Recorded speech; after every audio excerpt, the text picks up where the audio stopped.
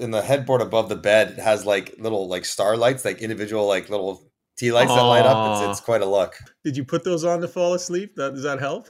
No, I don't need any help falling asleep. I used to always stay in Scandic hotels there. That's where I am. I'm in the Scandic. Yes. There you go. On multiple continents. Got your back. Let's do it.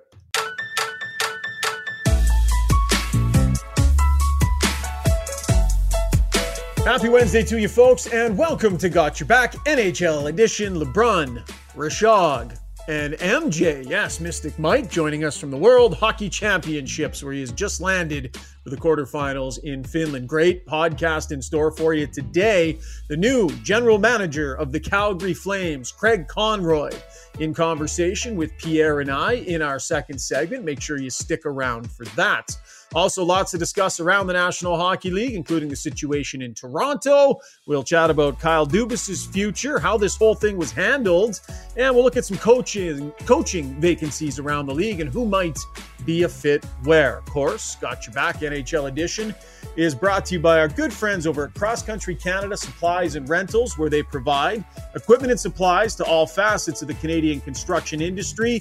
What sets them apart, though, is their get-her-done attitude. They live by it. Their staff members live by it. They'll bend over backwards, making sure their clientele get what they want, when they want it. No excuses. Cross Country Canada taking great pride in that attitude, and they believe their customer success is their success. Proud to have them as title sponsors here on Got Your Back, LeBron and Rashad. As we say hello to the fellas, I almost said good morning, but I'm not sure that fits, Johnny. You have now moved from Riga, Latvia, over to Finland. And so what time, like we're taping this at 7 Mountain Time here on a Wednesday. What time you got there? 7 Mountain, 9 Eastern, 4 p.m. Right. Finland time. And just to keep things, the continuity of it all, I just woke up. So there we go. It feels like it's 9 a.m. Eastern because the late afternoon nap. It was an early start. Although I'll say this, we got to fly the charter from Riga to Finland, and we were on there with Team Canada and Team Czechia. So I'm like, oh, it's old times. I'm flying a charter with Shane Doan. Yeah. It was great. So, but that was like an early flight this morning. So I just had a nice little nap. So I was ready to go for today. Nice. I used to try and keep, when I covered that tournament, MJ, I was in my late 20s, early 30s. So I used to keep North American hours in Europe so that it made it easier for radio shows. And you can't do that. There's no way. There's no way. I was young. I was up late. I was up late in those days. Well, I just assumed the reason, you were walking around looking like a zombie was because of, the good times you were having as opposed to just not sleeping properly. I was not sleeping properly. Bit of both. Tell you what, that town, Riga, Latvia, it took a bite out of some of the teams. They enjoyed themselves there. It was a very, very fun couple of weeks for the guys. Yeah. I was there a couple of years ago when the World Championships were over in Denmark. We started in Riga, Latvia, covering Team Canada, so it's a lot of fun. Speaking of fun, Johnny, listen, lots to break down in the National Hockey League. We'll get to that in a minute. But you got to experience something pretty cool, man. Those Latvian fans, tell us about what went down, the importance of that game, and what that was like. Yeah, listen, like the World Championships, I get it's not the Stanley Cup playoffs, especially for North American fans. But last night, I was in Riga, Latvia. Latvia hasn't made the quarterfinals in over 10 years, and they needed 1 point. So it'll get to game to overtime against a previously unbeaten Switzerland, best in the group, to get to the quarterfinals and host a quarterfinal game at home. And sure enough, they get out to a 1-0 lead, 1-1. 2-1 Latvia, 2-2, 3-2, 5 minutes left, Switzerland. You're thinking, that's it. It was a great run. The air was out of the building. And with 5 minutes left, the captain, Kasper Dogovic, who used to play in Ottawa for a little bit among other teams, scores to tie it up. And it was as loud a building I have ever experienced in person in my life, any venue, any sport, any moment. And they were that way for the better part of 3 hours. It was an incredible, emotional scene for them. And then they won, or they got it to overtime, and then they won it in overtime to make it even better. And it was like, it's like they won the Olympic gold medal. It was that sort of important. Every politician, Kristaps Porzingis, every player, Zemgus Girgensons, guys not on the team were in the building. Everyone in Latvia came to watch this, and they won it on home ice. It was a special. Every now and then I'd like take my ear thing off just to get a sense of what it actually sounded like. I'm like, I got to put that back on. It was beyond loud. It was incredible. And Latvian fans are known to be rambunctious anyways, but this is times a million. And they did it the entire game. It was Pierre, you can appreciate Latvian fans. It was special to be part of. I was just going to say, I mean, I haven't covered that tournament since 2005, so almost 20 years, but Latvian fans were the absolute rock stars of all the 6 men's world championships that I covered. Literally, they were the loudest fans at every year. And of course, at the 2000 world championships, I've told this story many times, but in St. Petersburg, Russia, they had just built that new rink in St. Petersburg. The Russians have Bure, I think Mogilny, Kovalev, all the who's who of their NHL stars for the first game of the tournament. And little Latvia with Archers, Urbe, and net. And he stopped 50-plus shots. And Vladimir Putin had just been elected, I think, president, and he was in the crowd. I'll never forget that. And they had to, the Russians had to listen to the Latvian anthem.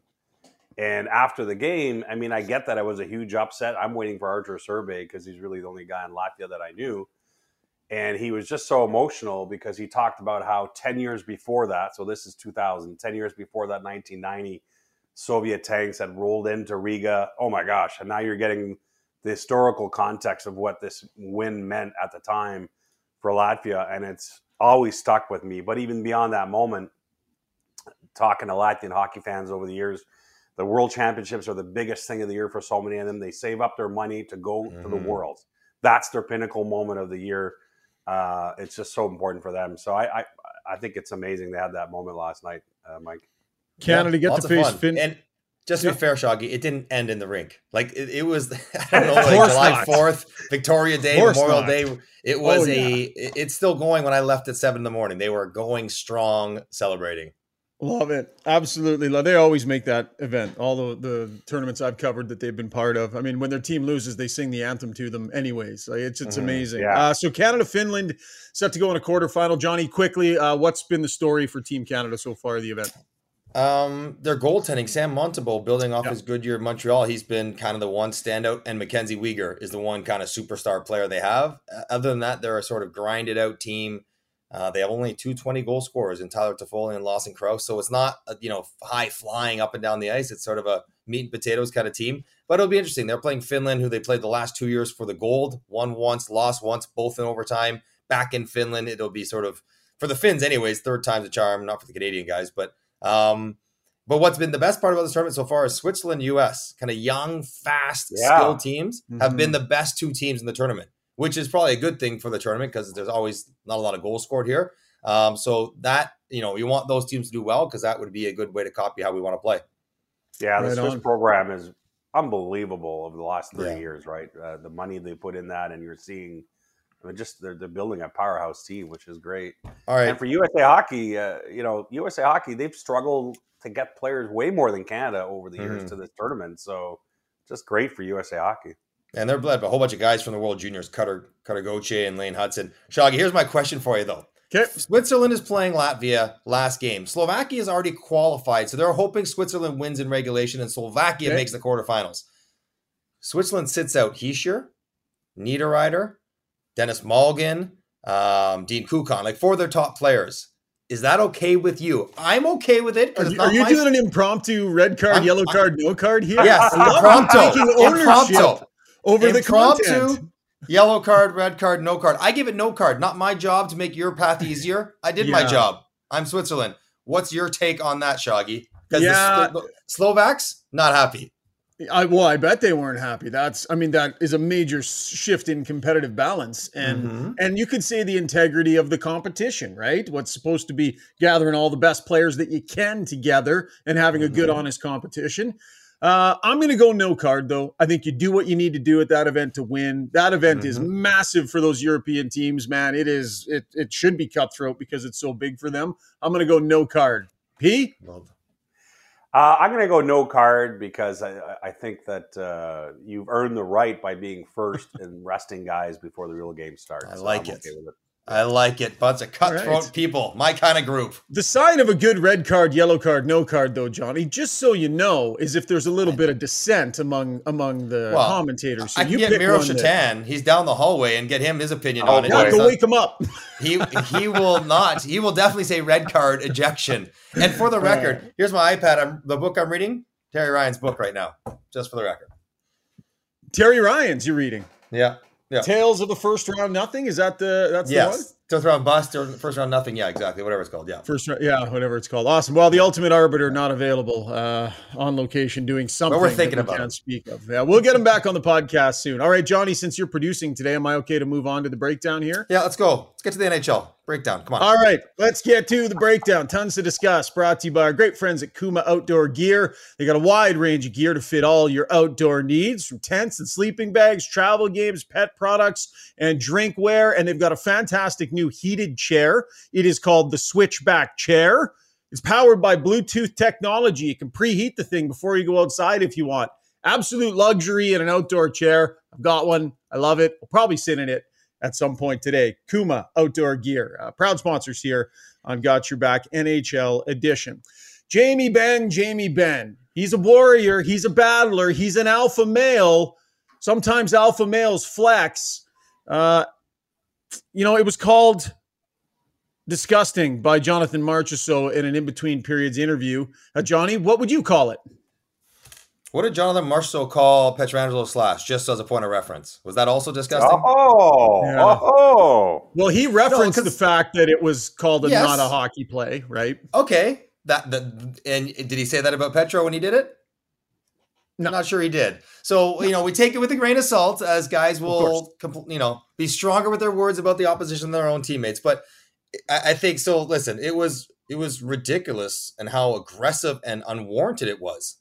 And out of context, like not even trying to hide it. There's a puck battle going on and I slipped and I got you, or we're jostling and jousting and I got you. It's like, no, you fell down. There's nothing going on. We're a minute in the game, regardless of what's happened previously. And like, you could do that and hit me here or here or here. You can't hit me here or here. Not so much here, yeah. Not here, right? Exactly. There you go. Tommy Boy's favorite. Not so much here. So clearly he lost control. He had a moment where he wasn't thinking, and you can't do that. I mean, I'm not saying he's a bad person. He's had an incredible year. He's a good teammate. That was a terrible moment for him. And they're in a situation, and the playoffs are a situation, Pierre, where you can't lose control. You can't afford to lose control. 5 in the game is an easy and obvious call. There's no other option, and he should absolutely be suspended for sure. What did Petro get? 2 games? He got 1 game. One game. Sorry. 1 game. Trying to annoy Oiler fans. Sorry, did he have 5 games? Right. He should have got at least 2 games. So he got 1 game. I mean, I think again, like as bad as it was to an arm, it's worse to a head. It's his head. A couple games, which might be the rest of the season for Dallas, might be into next year for Dallas, Pierre. Inexcusable and unexplainable. Yeah, and you can't do that. I mean, no one should do that, but you're the captain of the team. You're in a situation where it was a must-win game. I know everyone's like, no, the next game's must-win. Let's not kid ourselves. You can't go down 3-0. And it's the opening moments of the game, and you completely lose judgment there. It's unacceptable. And listen, Jamie Benn's one of my favorite players. The fact that he plays on that line and has that squirrely look at times, I want players like that on my team. I just want them to find the line. Because if you look at, frankly, the 4 teams that have gotten to the Final Four, there's a bit of that in all 4 of them, by the way. That sort of playoff warrior and playing on the line. But you have to play on the line. You can't cross it. That totally crossed the line. It took the wind out of their sails in a game they had to win. I mean, that game was over 5 minutes in, basically. And it just can't do that. Can't do that wearing the C. Did the refs set a bit of a tone, Johnny? Because I thought there should have been a penalty about 12 seconds into that game on that cross-check from behind that almost threw, I think it was Pietrangelo, into the end boards. One of the first thing that happens was like, whoa, that was aggressive and intense. And in regular season hockey, that's called all day long. But I saw that happen, and then Ben, just the moment, getting the better of him there. Well, I mean, it all happened so quickly. You could hardly say, well, there was a lead up in a lack of calls that sort of grew to that moment. It was like the game had just started. They just got scored on. The crowd was sort of quiet to begin with. And the call at the beginning of the game should have been made. I'm with you. I'm sure the refs were like, we don't want to call penalty 10 seconds in. Like that's, whistles are away. Right. Yeah, whistles are away, fellas. Gotta let them play. Gotta let them play and decide it themselves, Ryan. But I mean, they could have called that one, but whatever else happened, like there could have been a full scale brawl the shift before. It still does not excuse, allow, explain, give any sort of justification or rationale for what Jamie Benn did. It's flat out, and it's tough. And it's a serious mistake when your own coach, the coaches defend players through all kinds of insanity. Like they absolutely out of the side of their mouth know they're making no sense. And Peter DeBoer just like, I'm not going to pile on. He made a mistake. Like that's all you can say. I got that clip right here, Johnny. Here's Peter DeBoer post game. Made a mistake. Fortunately, Mark Stone's okay. And we've got to live with the consequences, and the consequences were, it was a big hole. So. But I'm not going to stand here and pile on tonight. I don't think it does anybody any good. So Peter DeBoer left to speak about it after the game there because Jamie Benn did not. I thought that was weak too, not coming out doing media after a play like that. I'll just say because player safety hasn't happened yet. That's why. Hang on, he's got a ruling coming down. Yeah. And I think I'm with you. I understand. Like if you're like, I don't want to talk about it because I did something stupid, I don't want to answer for it. I get it. Yeah. But I think what they would say is, and there's probably merit to this, and I bet you would see this for most cases when there is a potential or a likely suspension happening. Players don't speak until after the decision's gone down. Yeah, they want their first comments. They don't want to say something that goes down the wrong road. They don't want to further incriminate themselves of this. They possibly could. And I think that as much, Pierre, I'm with you. That as much as anything had to do with why he didn't speak, not because he was hiding, which even though he might want to, they have to wait for player safety. Yeah, I might lose my PHWA card over this, but I would never let a player speak before figuring out what's happening with player safety, because that just becomes evidence. And that's happened in the past, some players, by the way. So that part doesn't bother me. But, I'm not surprised that Pete DeBoer was classy in that moment because, not only has it been his track record normally to call it like it is, he also has a personal relationship with Mark Stone. I mean, he knows that team, and I think that's genuine when he said, I'm glad Mark Stone's okay. He coached that team, and so you're in the fire and you want to beat up that team so bad and all that, but still, I'm sure Pete DeBoer generally was happy that Mark Stone was fine. I would say it's more likely a passive-aggressive defense being laid out by Pete DeBoer. As much as he's concerned for Mark Stone, he's like, oh, by the way, he's okay, which is great news that he's not hurt at all. So take that into consideration. The jaded person in me would think that.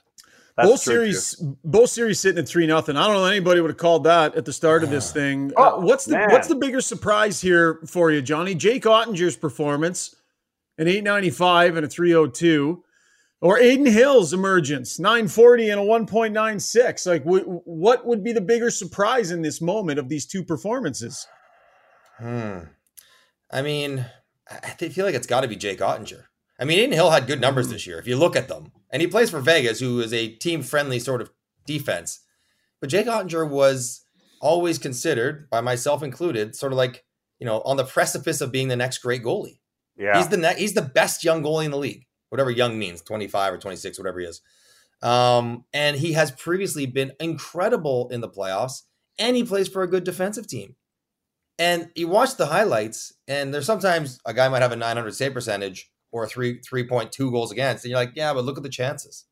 I watch those highlights and I look at the chances, and that's not just on the defense breaking down. Like, that's not great goaltending that I assume. So I guess I'm saying Ottinger, because I thought when you're looking at Dallas and why they could win, their goaltender was first and foremost the reason why you thought they could win a Stanley Cup. And he has been not the guy he's been in years past, Pierre. And that's maybe a bit of surprise. Whereas Aiden Hill has kind of been the guy he's been all year, maybe a bit better. But Ottinger has kind of not, and it's not just been this series, right? Like, it's been the whole playoffs. He's been pulled multiple times. He's been great at times, but then not so good at times, Pierre, which to me is very surprising. Well, you're asking the wrong guy, because when Aiden Hill took the net over in the Vegas Oilers series, I didn't think Edmonton was going to lose another period, let alone another game. Yeah. So I've been 5 completely straight wrong wins. I've been completely wrong about Aiden Hill. And for both series to be 3-0, no one had that. I mean, both these series were really closely matched up if you looked at a lot of the numbers. And to be honest, both series are played out similarly in that the opening 2 games really were toss-ups. Carolina actually had more chances than Florida in those opening 2 games, but got Bobrovski'd. Dallas should have won at least one of those 2 games. Vegas ties it late in game 2. But then you're down 2-0, and what I think I've seen in the last 48 hours in each game 3 playing out is a psychological part taking over a bit now. Okay, you deserved a better fate down 2-0.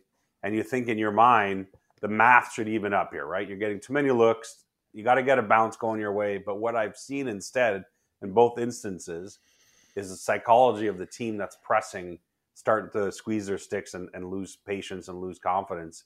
And I would say both Dallas and Carolina weren't nearly as good in their respective game 3s as they were in the opening 2 games when they probably deserved a better fate. It's because now you start to play defeated.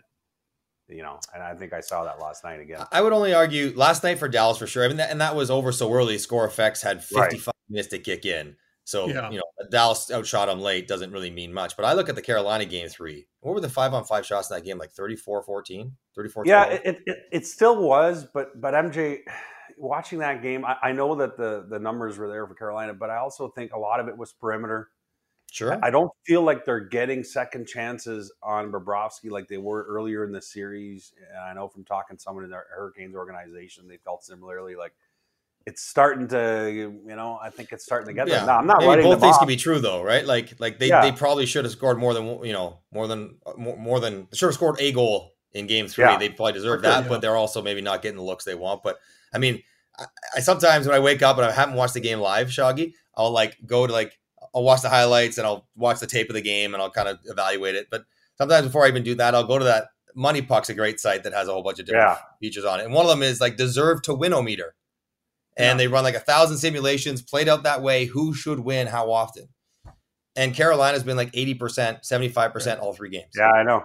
So, especially in the opening 2 games. The opening 2 games are unreal. Take for what it's worth. It's an algorithm. It might not be the most accurate thing in the world, but it gives you a sense of how sometimes goaltenders just mess with everything, the best laid plans, the best put together team, the best game plan and coaching all goes out the window sometimes in the game of hockey, which I don't think players want to have as a fact, even though it is, they know. I don't think managers and I don't think fans want to accept, sometimes it's just luck and goaltending and the nature of the sport where you don't always get what you deserve. Yeah. Florida looking to close things out. Back to Aiden Hill quickly. Was great between the pipes, and then at the podium after the game was pretty solid too. So I don't know if you saw the highlights or not. I did. But as they were coming out, I think for the 3rd period, and by the way, honorary red card for Dallas fans last night, just littering the ice mercilessly. Ridiculous. Aiden Hill gets hit with some popcorn on the way out to the ice for the 3rd period and then delivers this beauty. You wouldn't see that at a Cowboys game. Come on. Delivers this beauty post-game. I guess everything was just hitting me tonight, but I like that one. I thought that was though? To get out there and say. It was such a good line. He didn't get a good enough reaction. Where's the kid laughing? That's brilliant. I mean, Pietrangelo next to him laughed. Yeah, but he got nothing. Yeah. It was I guess the writers are trying to be professional or something, but I'm come on, man. Don't make the guy chuckle at his own funny joke. That's a brilliant line. Kind of landed flat. Yeah, absolutely. Now, have we ever seen, they always threaten, if you throw something else on the ice, we're going to call a penalty on the home team. Well, right? in Florida, that's a real threat because of the Rats. They actually, having just covered a series in Florida, there's a message that comes on the scoreboard right away. I've never seen a penalty called because a rat goes on there. It's never happening in the playoffs. So tell me, Pierre, opposition fans chucking crap on the ice. Right. So what about when they win and it's 2-0 and there's 10,000 Rats? I don't see a delay of game penalty going up on the board. Yeah. And they warned Leaf fans in Toronto on the elimination night. But why warn me if you're never going to call it on me? And it's I get it's an impossible thing to call, Sean, because you're right. I'll buy a Dallas Stars hat if I'm a Vegas fan and throw it on the ice and get a penalty from the other team. But I get the warning. I just can't remember anyone ever getting called on it. Yeah. Fair enough. Okay, guys, Yep. let's get to some of the management and coaching stuff happening around the National Hockey League. And where else do we start but with the Toronto Maple Leafs, Kyle Dubas, Brendan Shanahan, the soap opera that we saw play out here. Interesting statements from both. So Shanahan, with a shocking level of detail in his press conference about the intricacies of their negotiation, the ebb and the flow, and how he felt and how he perceived Kyle to feel. And boy, just really pulled back the curtain, Johnny. So there was that. And then Kyle Dubas answers with a statement where he didn't say a whole lot and signed off with the Dubas family. We don't see these things. These things don't happen. Which was more odd to you? Kyle signing his statement off the way he did, or Shanny pulling the curtain back? Oh, I think Shanny for sure. As the kids would say, he came with receipts. Like he wanted to show you exactly what was going on. We don't see that level of transparency, which I don't think is a bad thing. I'm not going to criticize Shanny for that. I think fans, would be wondering what the heck happened. And he gave them his version of what the heck happened. And the timeline and the way it sort of laid out that they sort of had a deal and they worked through the family issue. And then Kyle wanted more money, more autonomy, more power, however you want to phrase it. And that turned off Shanny, especially when there was hesitation about how committed he was because of his family concerns. And that's why he went a different direction. Like, I think that's essentially what happened. But the way he sort of walked it all the way through, it showed Leaf fans, I guess, what he thought was going on. And also painted Kyle as maybe, I don't know what the right word, like not disingenuous. I believe the stuff about the family was true, but just, the fact that if you're going to go up there on Monday and say your family is a big problem, when you already sort of Saturday or Sunday had agreed to the framework of a contract, and then Thursday said or Wednesday I say I want the job, and then Thursday say, oh yeah, but I want more money when I've already sort of agreed to it. It sort of painted Kyle as reneging on maybe a pre-existing deal. And I don't know exactly what happened because Kyle won't tell us exactly what happened. Shanny surprising. Kyle, not surprising he took the high road. Not surprising that he thanked everyone and sort of just went out on his own terms. And maybe a little passive-aggressive jab at Shanny with the Dubas family, or maybe just a recognition that a reminder to everyone why we are where we are is because his family was so important to him in this decision-making process. But it is a little fascinating because it does seem like, Pierre, you would know way better than me.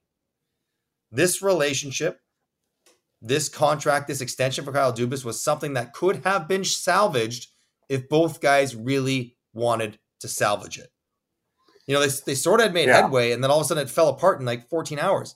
Kyle could have gone to Shanny's house and say, hey, all right, listen, let's work this out. That's the equivalent of the email, right? Yeah, but like you can go talk to someone. Yeah. You can explain why your agent is asking for $1 million more now. Like, and this is MLS and E, respectfully, $1 million is $1 million, but like they don't mind $250,000. They don't want to split it to $500 if this is the guy they want. And the fact that Brendan Shanahan acknowledged he had made the decision, Kyle Dubas was the GM he wanted going into the future on Sunday, and then by the following Friday, he's not the guy. That is a wild swing. Because of things Kyle said, Pierre, and the way the negotiation went. So you want him as your guy, but he talked you out of that in the period of a couple of days between because he said he was concerned about his family. I don't know. Well, there's no question that Brendan Shanahan and MLSE ownership were caught off guard by Kyle Dubas's comments at that Monday news conference. They did not see that coming. And as Shanahan rather remarkably, candidly, in his news conference mentioned, by the way, he tried to dissuade Dubas from having that news conference. He wanted him to wait with him until they figure out whether or not they were signing him. But Dubas went ahead and had it.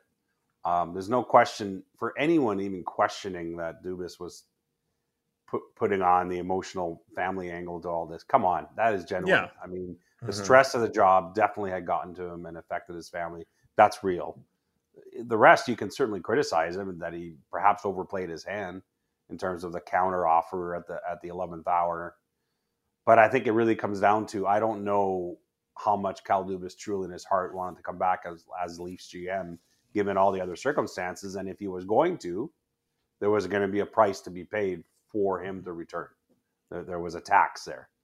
And Brendan Shanahan clearly said, yeah, I'm not feeling this now that you've done this. So it is what it is.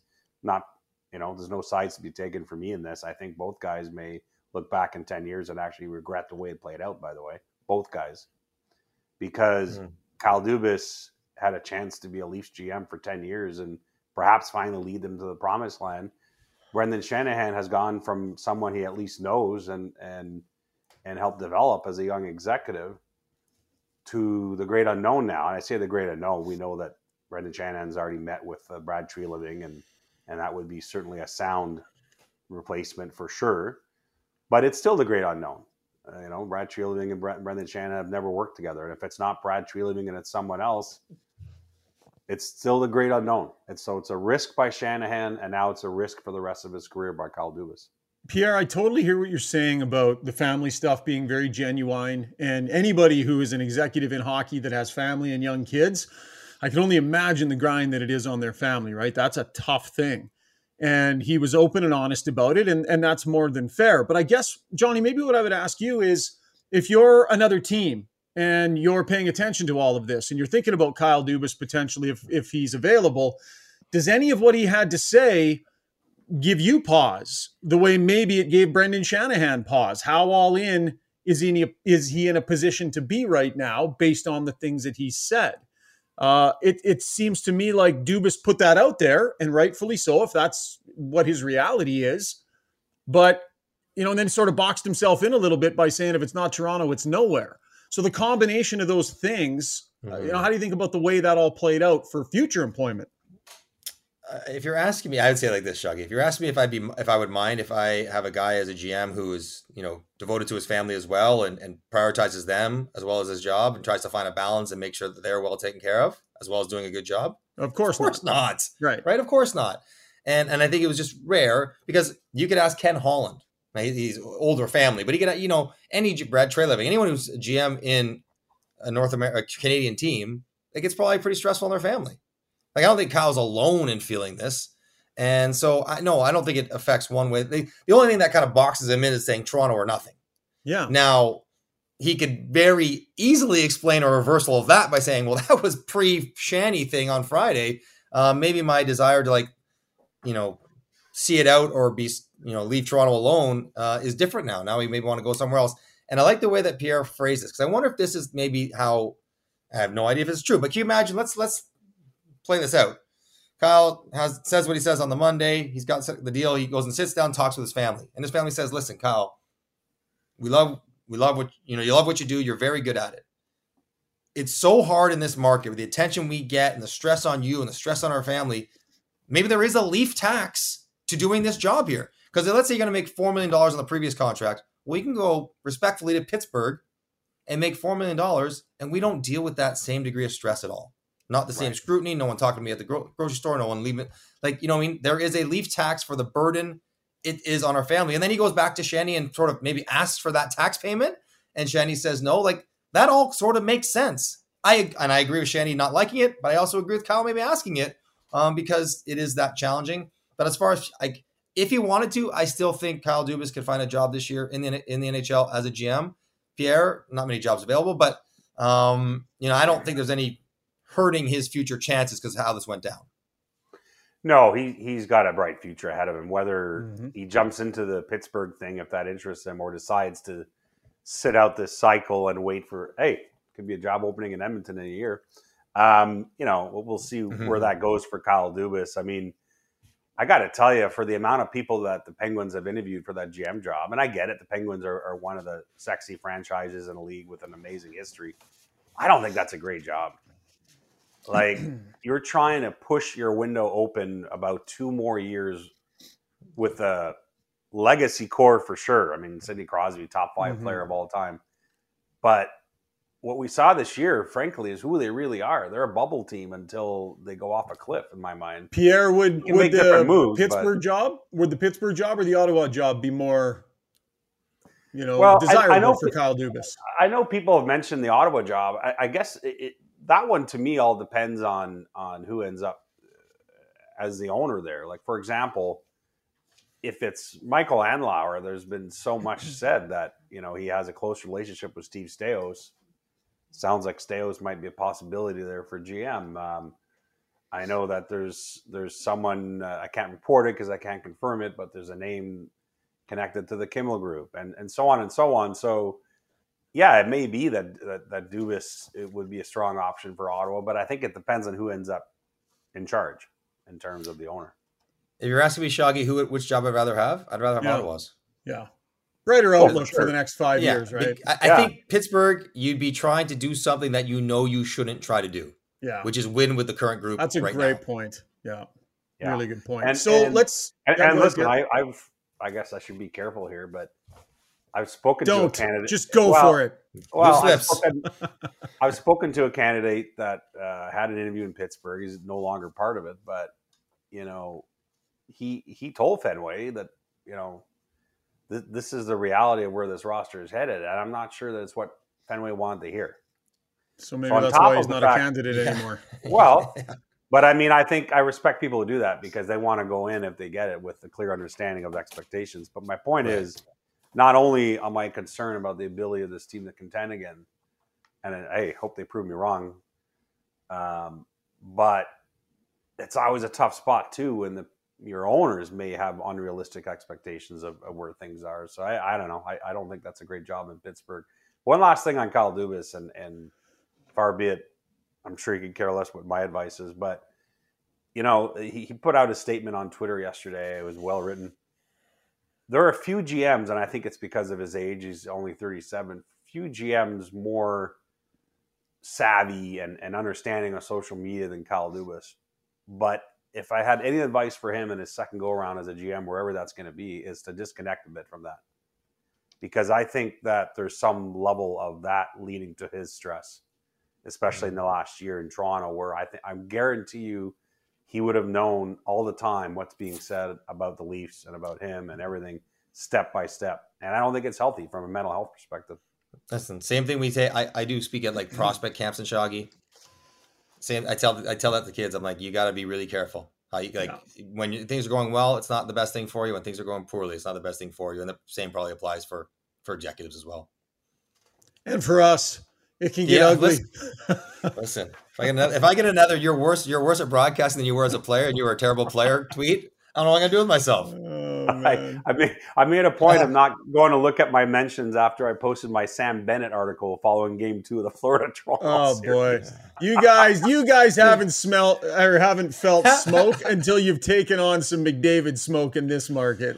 Anything to do with McDavid and the fans will absolutely devour you. So, anyways, good advice though, Pete. Okay, quickly, lastly on this. Shanahan reportedly, in his conversations with the core four, this from Chris Johnston, giving him the sense that they would all be back. I feel like the general manager, whoever that's going to be, probably needs to make a big part of that decision. Are you surprised that that might be the case here, that Shanahan gave the indication that those four are heading into the offseason reportedly feeling like they're coming back, Pierre? I would say my interpretation of those events is that Brendan Shanahan probably felt he had to say that to his core four. Whether or not that's the final result remains to be seen. How about that? Is that do I get away with that? Because why say it's your podcast? Well, why say it? No, I just think that he probably felt the need to put their mind at ease, but the reality is I still think all bets are off. But why do they have to know that? Right. Well, I think it's the issue. I think a couple things come up here, Shaggy, real quick. One is the idea of GMs don't operate in a vacuum. I think we need to appreciate this. There are people that they're bosses, they're owners, whoever, that influence some of the decisions they make. And so you're not exactly sure what is an organization thing and what is a GM thing. I think that is part of every GM's job to some degree. And maybe Brendan's part of that conversation with Kyle when he wants to make trades. The other thing is, part of me thinks listen, I'm all for player empowerment and being mindful of players, how they feel and ownership and what's going on. Feeling uneasy in that sense might not be the worst thing for this Leaf group. Not everything's going to be okay. Not everyone's going to come back for sure. Not everyone's going to return no matter what. We've not done what we needed to do to earn that sort of continuity. Right. That's the nature of the game we chose to play. When things don't go well, changes get made. And sometimes those changes are players, and sometimes those guys are star players. And I don't think it's going to be you, but I'm not going to say it can't be because we haven't won squat. I think there's some sort of value in that. Hey, just so you know, now they're negotiating with Nylander, negotiating with Matthews. They have to sort of placate them, I guess, a bit. But just as a whole, maybe a little uneasiness might not be the worst thing for the Leafs. I totally agree. And, bottom line is, let's say Tree Living does get this job. I mean, the first 72 hours of his job will be being on the phone with Austin Matthews' camp. They need to iron out a verbal agreement as soon as possible, because you can't. The idea someone suggested this week from another team, well, you could always, if you have enough trust built up, you can still go to camp and it's not done yet. No. You cannot let July 1st come and go and Austin Matthews has a no move. How could you, Pierre? How can you ask Austin Matthews to make that decision? What day is today? The 24th? 5 weeks? You haven't even named a GM. Presumably the new GM will want to make decisions about the direction of the team, including the coach. And you're going to ask a guy to commit to 3 to 8 years? And that's probably why Shanahan was looking to provide clarity, right? Because what Matthews' camp is going to want is clarity on the plan and the core. Sure. But you're going to want that from the guy running it, not just Shanny. And even if Austin's group wanted to slow play it under Kyle, that might have been possible. But now it's completely legitimate. They don't have to make up a reason. We don't know. We need to evaluate what's going on here. And can we do that in 5 weeks? Maybe, but maybe not. And I don't think he would be. They wouldn't have to stretch the truth to say that now. He's got to commit $100 million of his career to this team for the next 7-8 years. I don't know if that's enough time, Pierre. I don't know if there's enough time to do that and expect to get a deal agreed upon in principle before July 1st. And it last word, Pete, quick on that. Well, it just gives Matthews so much leverage as if he didn't already have enough. But give him more.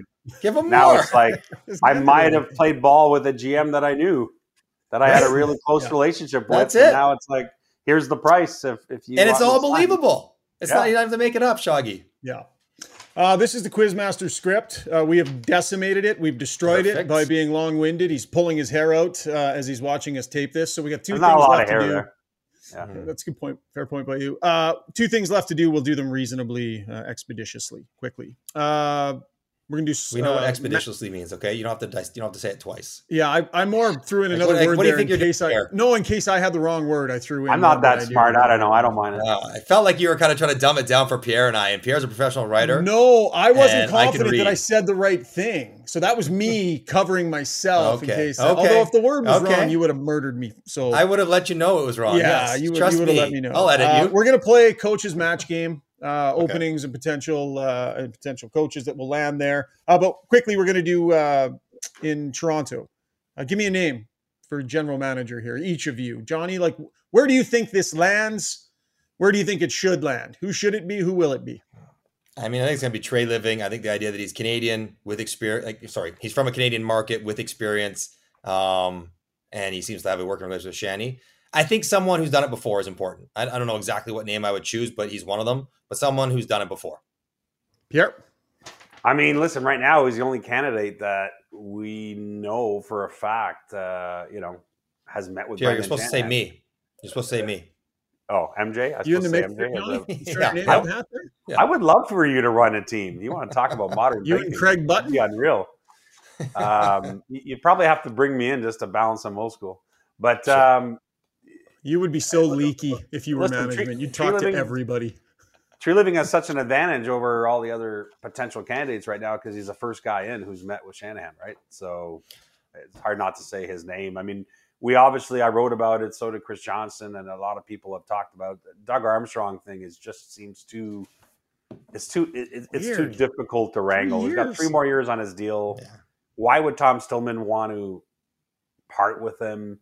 Remember that you can't get compensation anymore for loss of front office people, right? It'd be a bad look for Army, wouldn't it? Wouldn't it be a bad look for him to do that? 3 years left on the deal, and I think it's a bit of a bad look. So, anyway, I get why he came up. I had lunch with him yesterday. It's all the buzz, and every time he walks by, is that a Leaf color? Like he's wearing a blue shirt. Is that a Leaf blue shirt? It's a running gag over here. And he's like, no. I don't know if that's quite as plausible.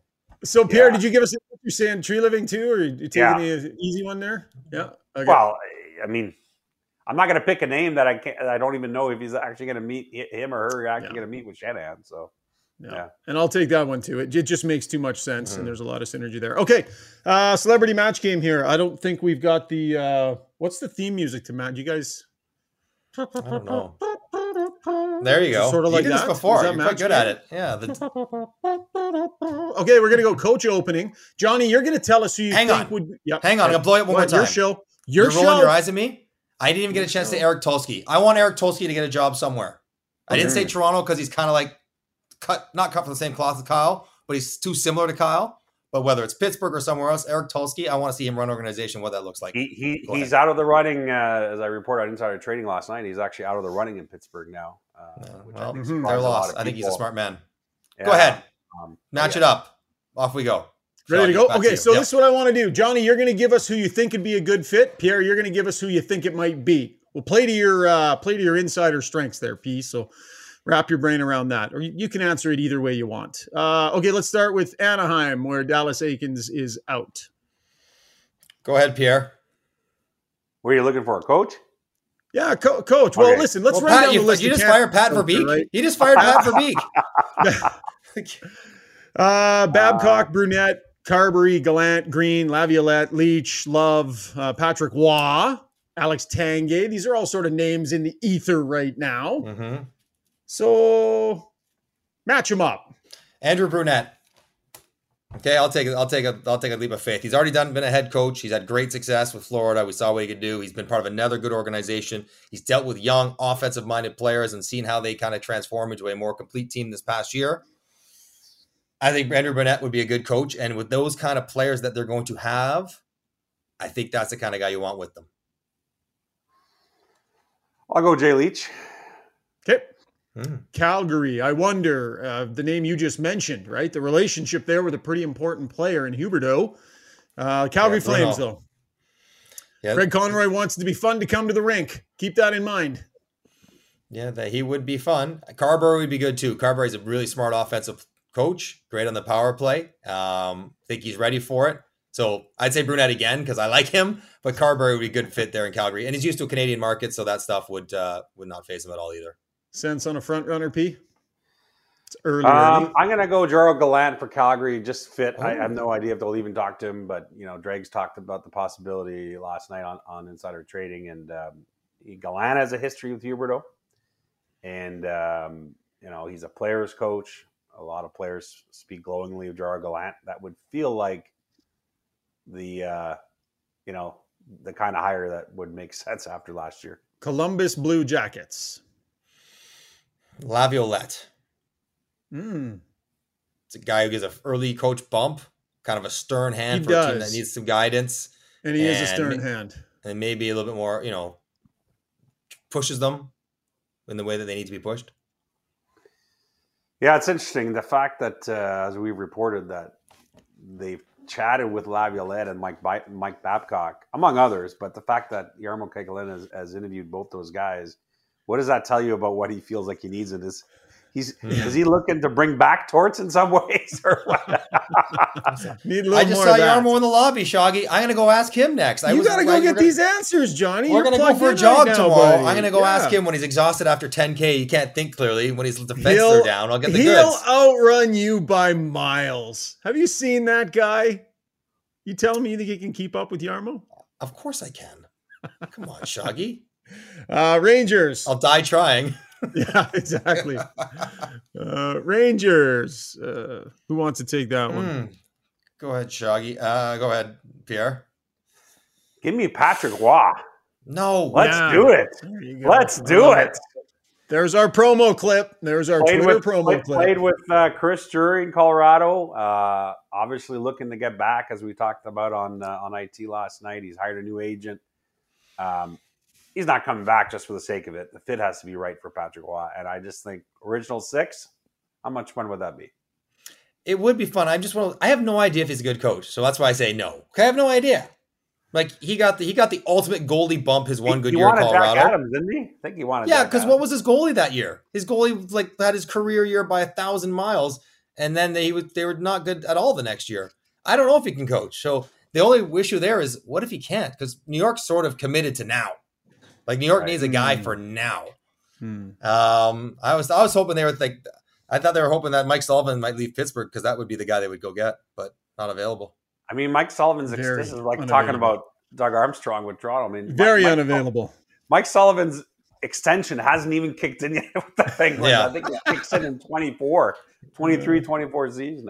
And he's picking the 25. GM. He's the GM picking team, so he's not going anywhere. He's basically. Did you give us a upper Rangers yet, Pierre? Did you give us a Rangers yet, or we move on to Washington here? Yeah, I said Patrick Waugh. Oh yeah, Patrick Waugh. Yeah, the good now answer. listening? Washington. Yeah, I'm trying to focus on the Quizmaster's list here. Washington. He's got Toronto on the list. Like, that's not me putting him on the list. Quizmaster has Toronto on the list. That's not fair to Sheldon Keefe. Come on. So Washington Capitals. Spencer Carberry. Yeah, he coached their team. Popular in Hershey. name out there. Yeah. Well, they met with him this week.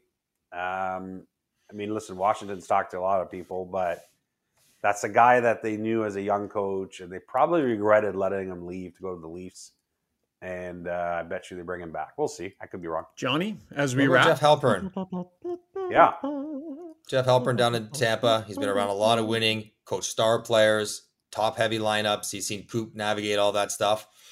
Maybe he's been there for a few years, so maybe he's poised to take that kind of, and he's got a bit of history with Washington.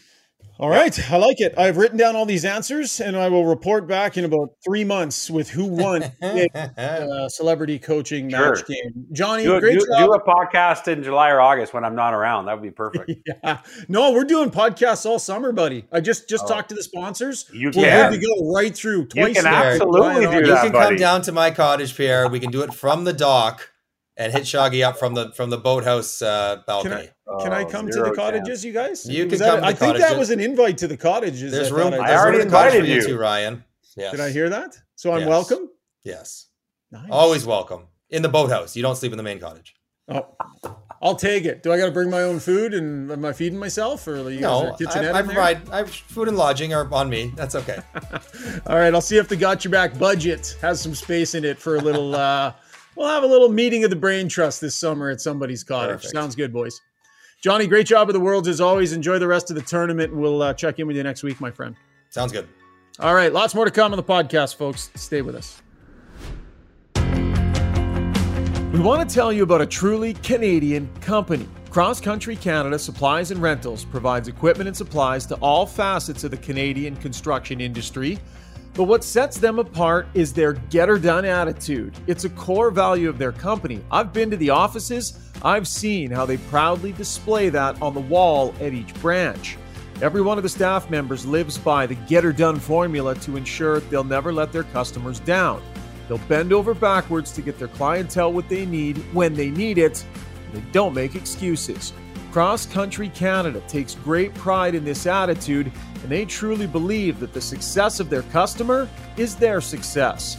You can't get much more Canadian than that. All right, time now for Who's Got Your Back, brought to you by Liberty Smart Security, a company that absolutely specializes in having your back. High-quality advanced smart security systems for your home or for your business. They use leading-edge technology to protect the things that you value most in your life. Your home is your castle.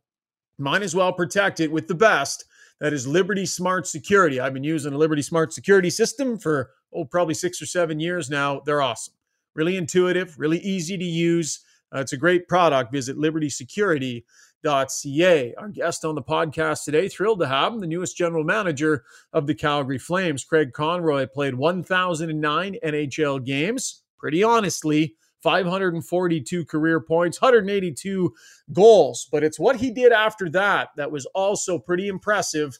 Started down the management ranks, took on any job that he had the opportunity to sink his teeth into, and really earned his stripes behind the scenes. All of that culminating into a press conference yesterday where he was named the team's general manager. Thrilled to have Craig Conroy on the pod today. All right, joining us from what is maybe his new office. Craig, is that are you sitting in the new office? Yep, it doesn't have much in it, so this is the new office. I got to decorate it a little bit. You get to bring in new furniture. You get to kind of like make it your own. Is that one of the perks of the gig? I think they let me do whatever I want right now, so I better ask for everything at this exact moment. Yeah, no question. I was watching the press conference yesterday, and I'm thinking about the way you came into the Flames organization and the welcome you got versus the welcome I sensed yesterday into this job. You told the story about what Jerome McGinley said when they traded for you. Run us through that, because that's one of the all-time quotes for a guy arriving fresh with an organization.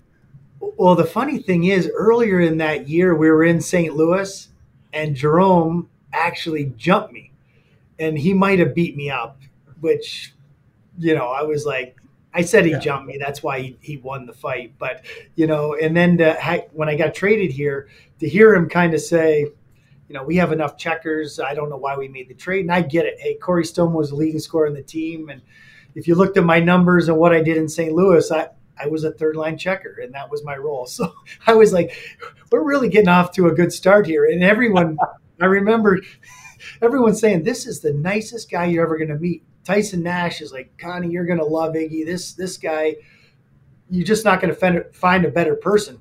And I'm thinking to myself, this guy's a jerk. He's not a nice person. He's ripping me.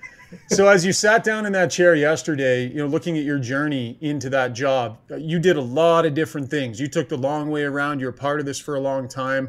I wonder if in the moment where you sat down and did that press conference, having been, earned this job, if you really got that sense, like you felt glad you took the route you did and that you truly had earned this. You know what it was? I mean, I was nervous. I'll say excited, nervous. The emotions were there because you just don't know. I mean, you're trying to do the best you can to, we always want to win a Stanley Cup here. So you're always behind the scenes. You're trying to do it. And I don't know if I ever thought I was actually going to be in the big chair. And then to be sitting there yesterday, having the press conference, it was special. I mean, it was really special. And to have my family there and just to kind of go and reflect back on everything I've been able to do as a player and then on this side, and to get this opportunity, I can't thank the organization enough. What was your thought process at the beginning of this, Craig? Because over the years, we've seen where the internal candidate either has an inside track because the organization knows that person so well, but I've also seen it flip the other way where it's like, yeah, we know this person well, but, the apple might be shinier elsewhere. And, of course, the Flames did interview other candidates. So what was your thought process when this started? Was like, what is it that I need to sell on Don Maloney to convince him he doesn't need to go elsewhere for this? The one thing, Don was very open right at the beginning and said, Craig, we're going to go through an extensive search. Yourself and Brad Pascal are going to be internal candidates, and I'm going to be very upfront and honest with you. And he kind of said, bring even though we know you, bring your resume, bring your vision, your mission statement, or, I kind of had a mission / visions that I had in my mind. And he said, kind of give us that, let us know. And then we're going to go through a regular interview process. And that's kind of the way it worked. I mean, it's a little bit different because I knew Don was doing interviews and I'm in just the other office and you can hear the Zoom calls and I'd shut my door. I'm thinking, I don't want to hear that, geez. But that's part of it. So, and I'm glad he did it because, I'd feel better than them just say, okay, Craig, you're like you said yesterday, just to give me the job. I've never been given anything in this game, and I wouldn't want that either. So now the job begins, and I know there's a tone you want to set within the organization. You talked about it yesterday. You feel the players need to have some fun coming to the rink and look forward to being at the rink. My question to you, Craig, is about coaching. And is it the coach's job, do you think, to set that tone for the group? Is a group able to have fun being at the rink through good times and bad? If the right coach isn't in place, does that come from coaching in your mind? It is. It's the whole staff down there. It's the equipment. It's the trainers. The staff down there has to bring that energy every day. I mean, and when they do, I've been on teams when everybody down there from the coaching staff to the trainers, when you're kind of all on the same page and you're having fun and you care about each other, it translates on the ice, but it does start with the head coach. The head coach sets the tone and the assistants kind of send the message out after, because I still believe you have to have accountability for the players. You can't just let the players do anything they want. They like structure. I like to know black and white, what I'm doing right, what I'm doing wrong. It's that gray area when you get in trouble, when you're not sure. And you need to have that open communication with a coach. You need to be able to go talk to the coach. It's not always comfortable for players. I said, did you go talk to Daryl? You have to go in there and talk to him.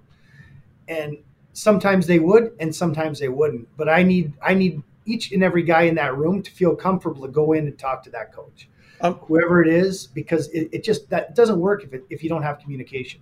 I will follow up here real quick. Sorry, Pierre, but don't want you to have, don't want to put you in a position to pile on to people that aren't with the organization anymore. But I do want to get your take on how much the feeling down at the rink might have affected performance last year. What's your analysis of how much of this was maybe what the players were going through in various ways off the ice, and how much of an improvement can be made just by changing that?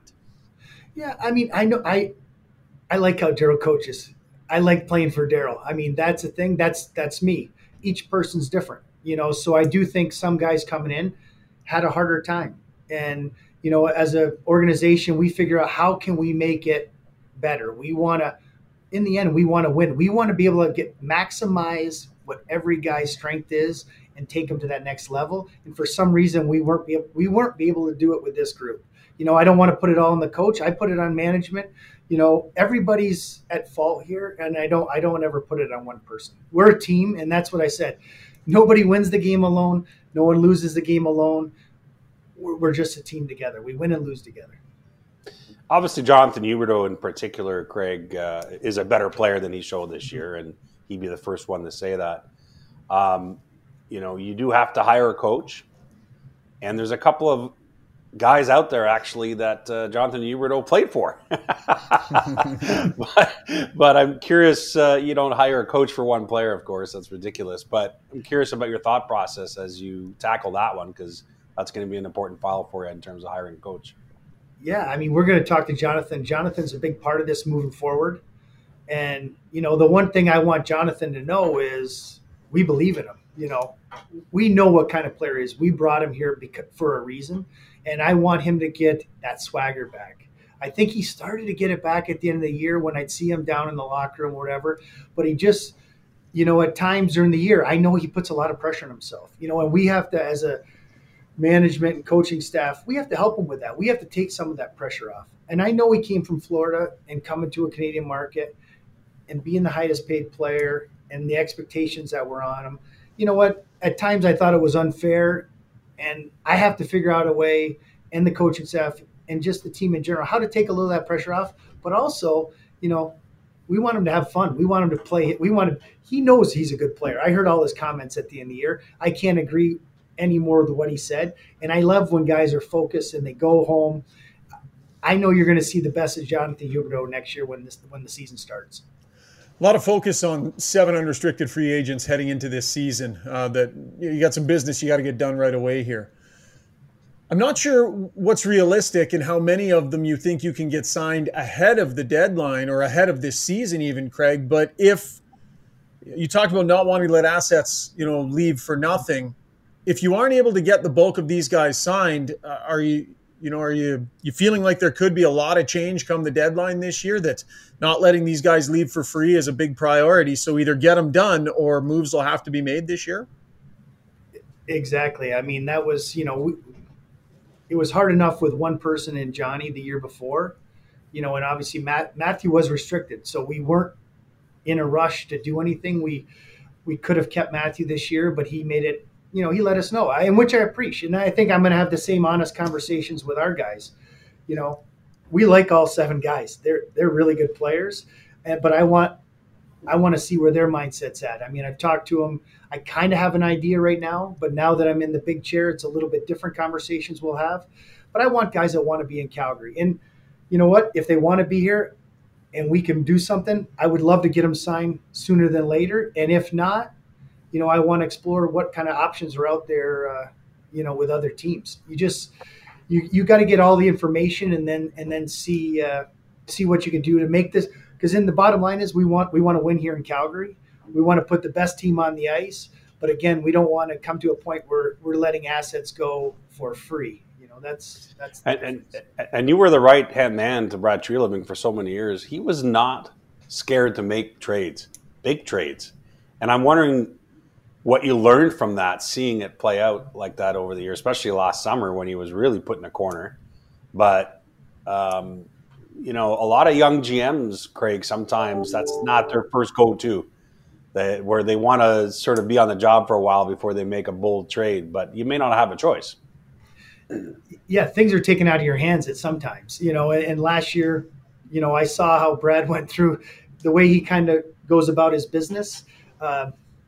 It was a great learning experience for me, even though I was on this side, but to see the process, to work with him. The one thing, he always had a good pulse on what was going on with other teams and what their needs were and if we were fits. I mean, obviously sometimes they weren't, but I think that's what I really learned from Brad. Okay, get all the options, see what's out there, and then, you have to make hard decisions, and that's what's going to happen.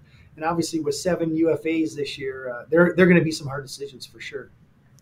Yeah, no question. You mentioned, can you talk to these players about the future and what the future might hold before they know who their head coach is? Or does that position need to be filled before you gauge their interest in doing deals and such? What's the order of that? Because I was going to ask if you've talked to Lindholm yet, but then I thought, well, maybe he needs to get the coach sorted first. Yeah. I mean, I've texted with a lot of the guys. To be honest, texting, the guys love to text right now. But so I've texted with the guys, and, I had a lot of texts yesterday trying to get back to everybody. But I definitely would like to have if I could have the coach in place, that'd be great. But I definitely need to reach out and talk to them and just see where their mindsets were, because I knew where it was maybe at the end of the season, but there was a lot of frustration. People were in different mindsets, and now they've had a little time to kind of decompress and go home or just take some time away from the team. And I want to see where they're at, and that's the thing. But I will talk to them. It might not be the hard conversations yet, but I just want to kind of feel them out and see what their mindset is. Last question from me, and before we get to our got your back question here, Craig. But no one's harder on himself than Jacob Markstrom. I mean, I give the guy credit that when he was struggling this past season, he talked about it pretty openly. But it's also a reality that you need better goaltending, right, to get back in the playoff picture next year. What's your thought of where he's at heading into next year? I think I thought after probably the last couple months, really felt like his game was coming back. The thing was, he was just, for me, he was so frustrated even every day in practice. You could see the frustration on him. He is such a competitor, and he wants to do well in the pressure. And we need to support him. I mean, and obviously, the year before, amazing year, up for the Vezina. What can you say? And he's such a competitor. I know he's going to come back ready next year, and I believe in him. So, it's one of those where I'm going to have, when I have my conversations with Marky, I want to know what can we do to help you, Marky? What happened in that last couple months that we can use to kind of start the season? Is there something we can do to make it better? He's the key. I mean, the goaltending is the key in the NHL right now. So yeah, I got to have those conversations with him and see what I can do to help him, and then we'll just move forward. Craig, before we let you go, we got to get your got your back story. We love asking our guests that question about the time in their life where somebody came through for them and had their back. So if I put that to Craig Conroy, what comes to mind? The one thing I think back to all those years, I kind of mentioned the fight with Jerome. Yep. There was times in the NHL, a couple times I remember being out there, and there was these scrums, and we were in St. Louis, and there's some big men back in the day, like Stu Grimson's out there, and we were in front of the net, and I kind of, for some reason, I cross-checked, I think it was Stu Grimson. Oh, no. And I was like, uh-oh. And all of a sudden, I could feel Tony Twist push me out of the way. I got your back, Connie. I was like, oh, thank God for Tony Twist. That's a big one. We get a lot of good stories here on Got Your Back, but he might have saved your actual life. Well, when you're in those scrums, you turn around and I know Twister's out on the ice with me, so I feel a little tougher as is than I really was. So you just cross-check, and I turn around, and you kind of look this way, and then when you look up, you're like, oh no. The and Reaper. He didn't look very happy. So to have Twister push me out of the way and say, I got your back was pretty good day for me. That's amazing. Craig, you've clearly made a lot of good business decisions in your life. You're the GM of the Calgary Flames now. Cross-checking Stu Grimson, not a good business decision. Yeah. Hope those bad decisions are out of your system now. Well out of your system. Great stuff, Craig. We really appreciate it. Thanks so much for taking some time. Good luck with all that you have to take on here in the coming months. Thanks, guys. Really appreciate having me on. Thank you. And that'll wrap up the podcast, folks. Huge thanks for your downloads and your subscriptions here on Got Your Back. We greatly appreciate it. If you get a chance, go over and leave us a review on iTunes or send us a message on Twitter. A lot of different ways you can get a hold of us. We want to hear your thoughts on our content here on Got Your Back. LeBron and Rashog, as well on Got Your Back, Rashog and Strudwick, our local podcast here in the Edmonton area. Big thanks to Craig Conroy for joining us, MJ for taking some time all the way overseas, and to our sponsors, Cross Country Canada Supplies and Rentals, Kuma Outdoor Gear, and Liberty Smart Security. Talk to you real soon. Cheers.